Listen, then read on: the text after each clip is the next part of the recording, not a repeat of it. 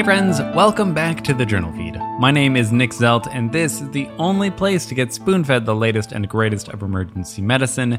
We're trying to make keeping up with the literature as easy as possible by spoon-feeding it to you through your earbuds. Let's take a quick look ahead at everything that we covered from this past week. First off, is SIM good enough to really teach those tricky things like invasive airway access? Second, can't intubate, can't ventilate, can't even palpate. What's next? Third, now that we're not sending home COVID patients empty-handed, what is the best choice? Fourth, there's a gender gap in medicine, it's worth understanding. And fifth, dealing with an open joint. All right, guys, big news from the Journal Feed. Starting on April 4th, the Journal Feed will somewhat nervously transition over to a membership subscription model. The Journal Feed has been around for more than 6 years now, and in that time, it has grown to be such a wonderful thing with a team of more than 30 people working each week to provide you with the information that we love to spoon feed. The burden has gotten kinda heavy though, with websites, servers, technology, and none of it's free. The Journal Feed will remain free for students and residents, and if money is a problem for you, then just reach out and we're happy to help you. We don't ever want money to be a barrier for patient care. For everyone else, though, please consider purchasing a subscription and becoming a member. There are different levels, and you can pick what's right for you. The podcast will continue to come out in this very same place, albeit with a little bit less content than the members are getting. Don't worry, though, I'll pick my favorite article summaries, and they'll still be coming to you. Now then, this is the audio version of the past week summaries, which this week were brought to you by the hilarious Rachel Jennings, Rebecca White, Megan Hilbert, and Clay Smith. The first article was titled Emergency Subglottic Airway Training and Assessment of Skills Retention of Attending Anesthesiologists with Simulation Mastery-Based Learning out of the Journal of Anesthesia and Analgesia. Anyone who's going to be the person in charge of securing an airway needs to be facile with all their backup options. This includes doing an invasive airway, which is rare. Many people never need to do one, but when it is needed, it's going to be life or death, and you need to be practiced at it. For rare things like this, often the best thing we can offer is simulation to fill those gaps where you're just not seeing it in your practice. Is sim enough to teach something tricky like this, though? And is that information going to stick if we do teach it that way? This trial was on staff anesthesiologists. These were not EM physicians, but they are our expert airway colleagues, and so I think it's applicable to us also. So, these 60 staff anesthetists were on average about 9 years out from residency, and they underwent high-fidelity simulation training for transtracheal jet ventilation and a bougie cricothyrotomy. In the pre-training testing, the anesthetists had a success rate of 15 and 20% for these procedures. After only 2.5 hours of mastery-based learning sessions, the doctors had a 100% success rate at both techniques. At 1 year after the training, there was still an 80% success rate.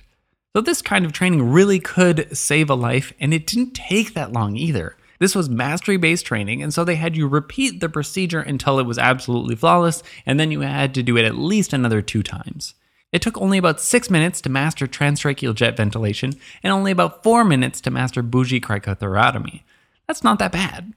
Now, of course, all of this was on mannequins, so the real thing is always going to be different, and in good ways and in bad ways. I mean, I personally typically find it a lot harder to intubate a mannequin than I do a real person, but the stakes are a lot lower on a mannequin. Also, this course was only taught by one instructor, which probably isn't going to be the same instructor if you decide to do simulation training at your own shop. So, results could vary. In a spoonful, simulation was effective at teaching invasive airway management to staff anesthesiologists, and knowledge retention at 1 year was very good. Then the second article, titled Success and Time to Oxygen Delivery for Scalpel-finger-cannula and scalpel-finger-bougie Front of Neck Access, a randomized crossover study with a simulated can't intubate, can't oxygenate scenario in a manikin model with impalpable neck anatomy, out of the Journal of Anesthesia and Analgesia. Can't intubate, can't ventilate situations are rare, thankfully, but you can bet that everything is going to go wrong at the same time if that's going wrong as well. Front of the neck access is scary, and it's tricky at the best of times, not to mention if you have a very anatomically challenging patient. There is equipoise as to whether to use the scalpel-finger-cannula approach or the scalpel-finger-bougie approach. Which is better? It's hard to say. The Difficult Airway Society favors the bougie approach, but both have advantages. Now, the scalpel-finger-cannula method involves an 8 to 10 centimeter vertical incision on the front of the neck. Then you blunt dissect with your fingers, and then you use a 12-gauge needle to Cric for oxygenation. That's then followed up with a Melker cricothyrotomy kit once 95% saturation has been reached. In the scalpel-finger-bougie technique, again, you do an 8 to 10 centimeter vertical incision on the front of the neck, you blunt dissect with your fingers again, and then you do a scalpel incision in the cricothyroid membrane, followed by a bougie through the hole you've just created, and then over the bougie goes a 6 tube. Now, while all of this isn't classically considered disaster preparedness, I think it kind of fits, actually. So which of these methods is actually better when put head-to-head in a simulation environment? Let's find out. There were 65 experienced anesthesiologists who entered a crossover randomized control trial to perform the 2 airway maneuvers on a modified true Cric manikin model meant to simulate an obese patient where all the tracheal features were not palpable. This model even bled from blood packets, so it was probably pretty much a blind procedure. Alright. So, which was quicker? Actually, scalpel-finger-cannula was 61.5 seconds faster at reaching initial oxygenation, even though the entire procedure actually took longer, but that's less important. Providers were faster on all of their second attempts after the crossover, but even with that, scalpel-finger-cannula was still the faster technique, and even had higher first attempt success.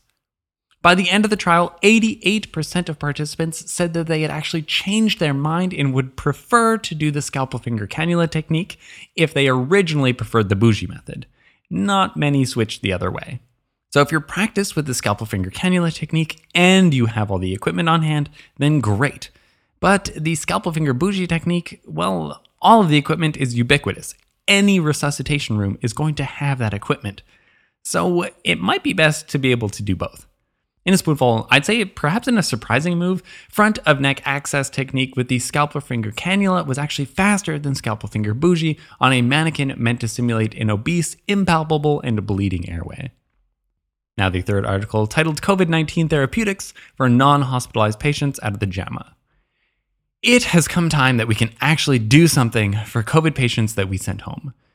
We did what was most important first early in the pandemic, and that was to find ways to treat the severely ill and for prevention. But now we have a little bit more finesse.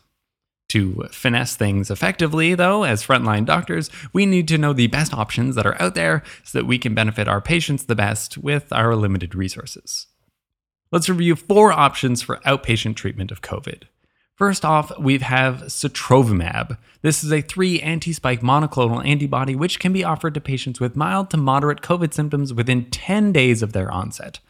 The worst thing about this treatment is trying to get your hands on it, since there's only so much of it to go around and it's in pretty high demand. The advantages to it are that it's approved for pregnancy, it's more efficacious compared to all its competitors, and it works great against Omicron, so even the NIH approves of it. The second treatment we'll talk about is nirmatrelvir and ritonavir.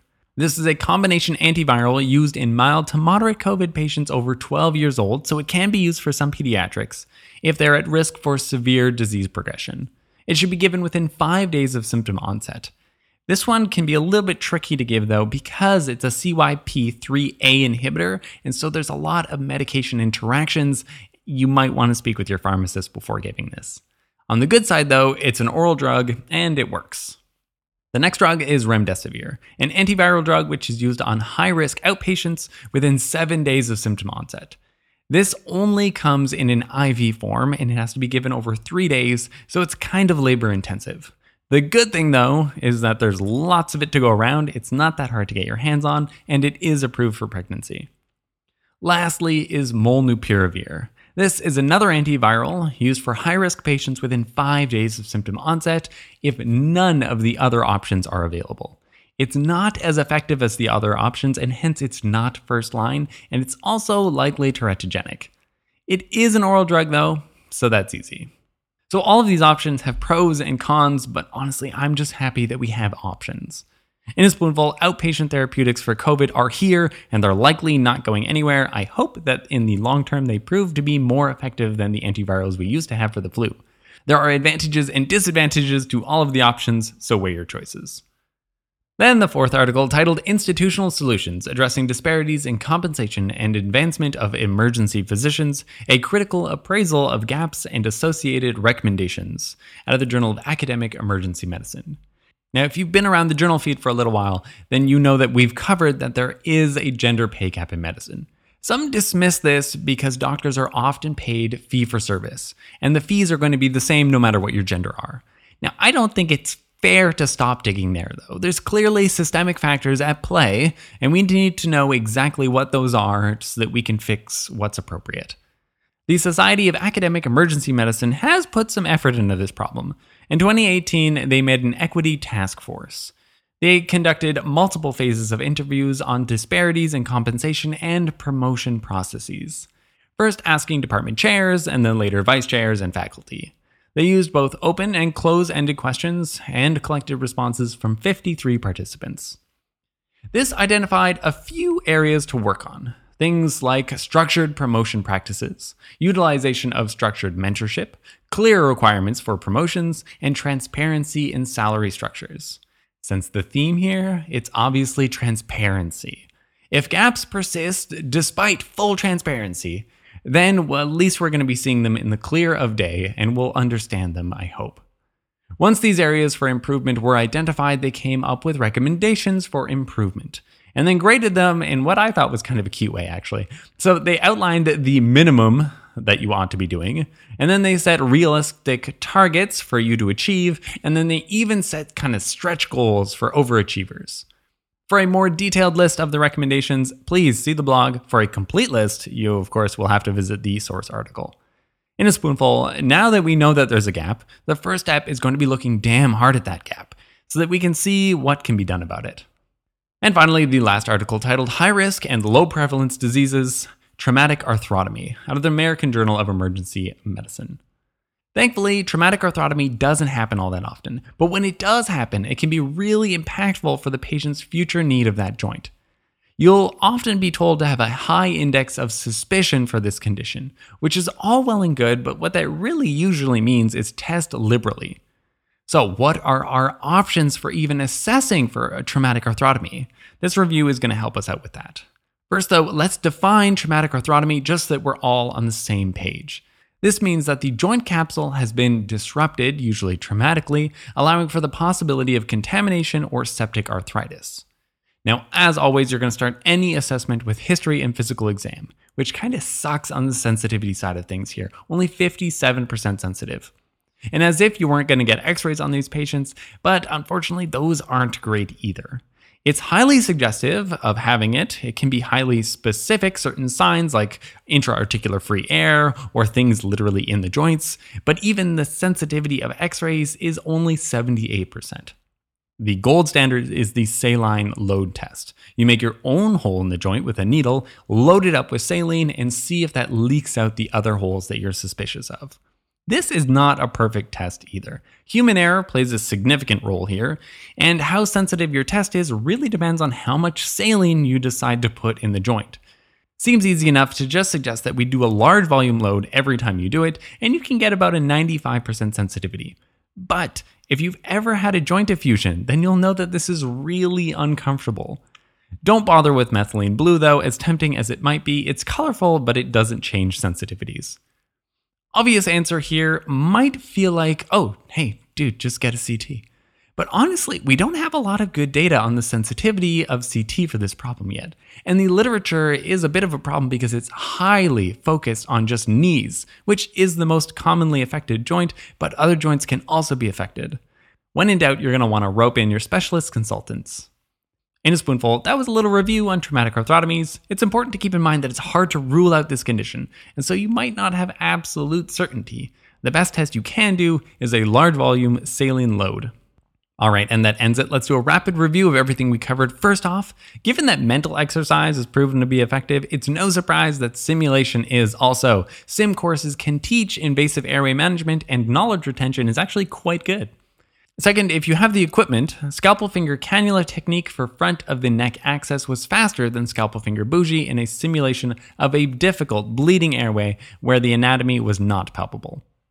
Third, we're all going to be tongue twister champions by the end of this pandemic, which is soon and pretty much becoming endemic. Anyways, antivirals look like they're really going to be part of our day-to-day, and they're never easy to say. Fourth, the Society of Academic Emergency Medicine is taking steps towards narrowing the gender gaps in emergency medicine. We all have to be part of that. And then fifth, nothing is a perfect rule-out test for traumatic arthrotomy. The best thing we have right now is high-volume saline load tests, but that's not very pleasant for our patients. Hopefully, more CT scan data is going to be in the works and will help with this problem. Links to all the articles summarized can be found at JournalFeed.org. This is unfortunately the last week that we'll be offering the full podcast experience for everyone except members. There will always be free content coming your way through this feed, but less of it. If you'd like to continue to get the full week summaries by podcast as well as everything else that JournalFeed has to offer, consider becoming a member. All the details are at our website. Again, that's JournalFeed.org. Our goal here is to provide better patient care through spoon feeding, and so we're trying to help you keep up with the latest research one spoonful at a time. Thank you.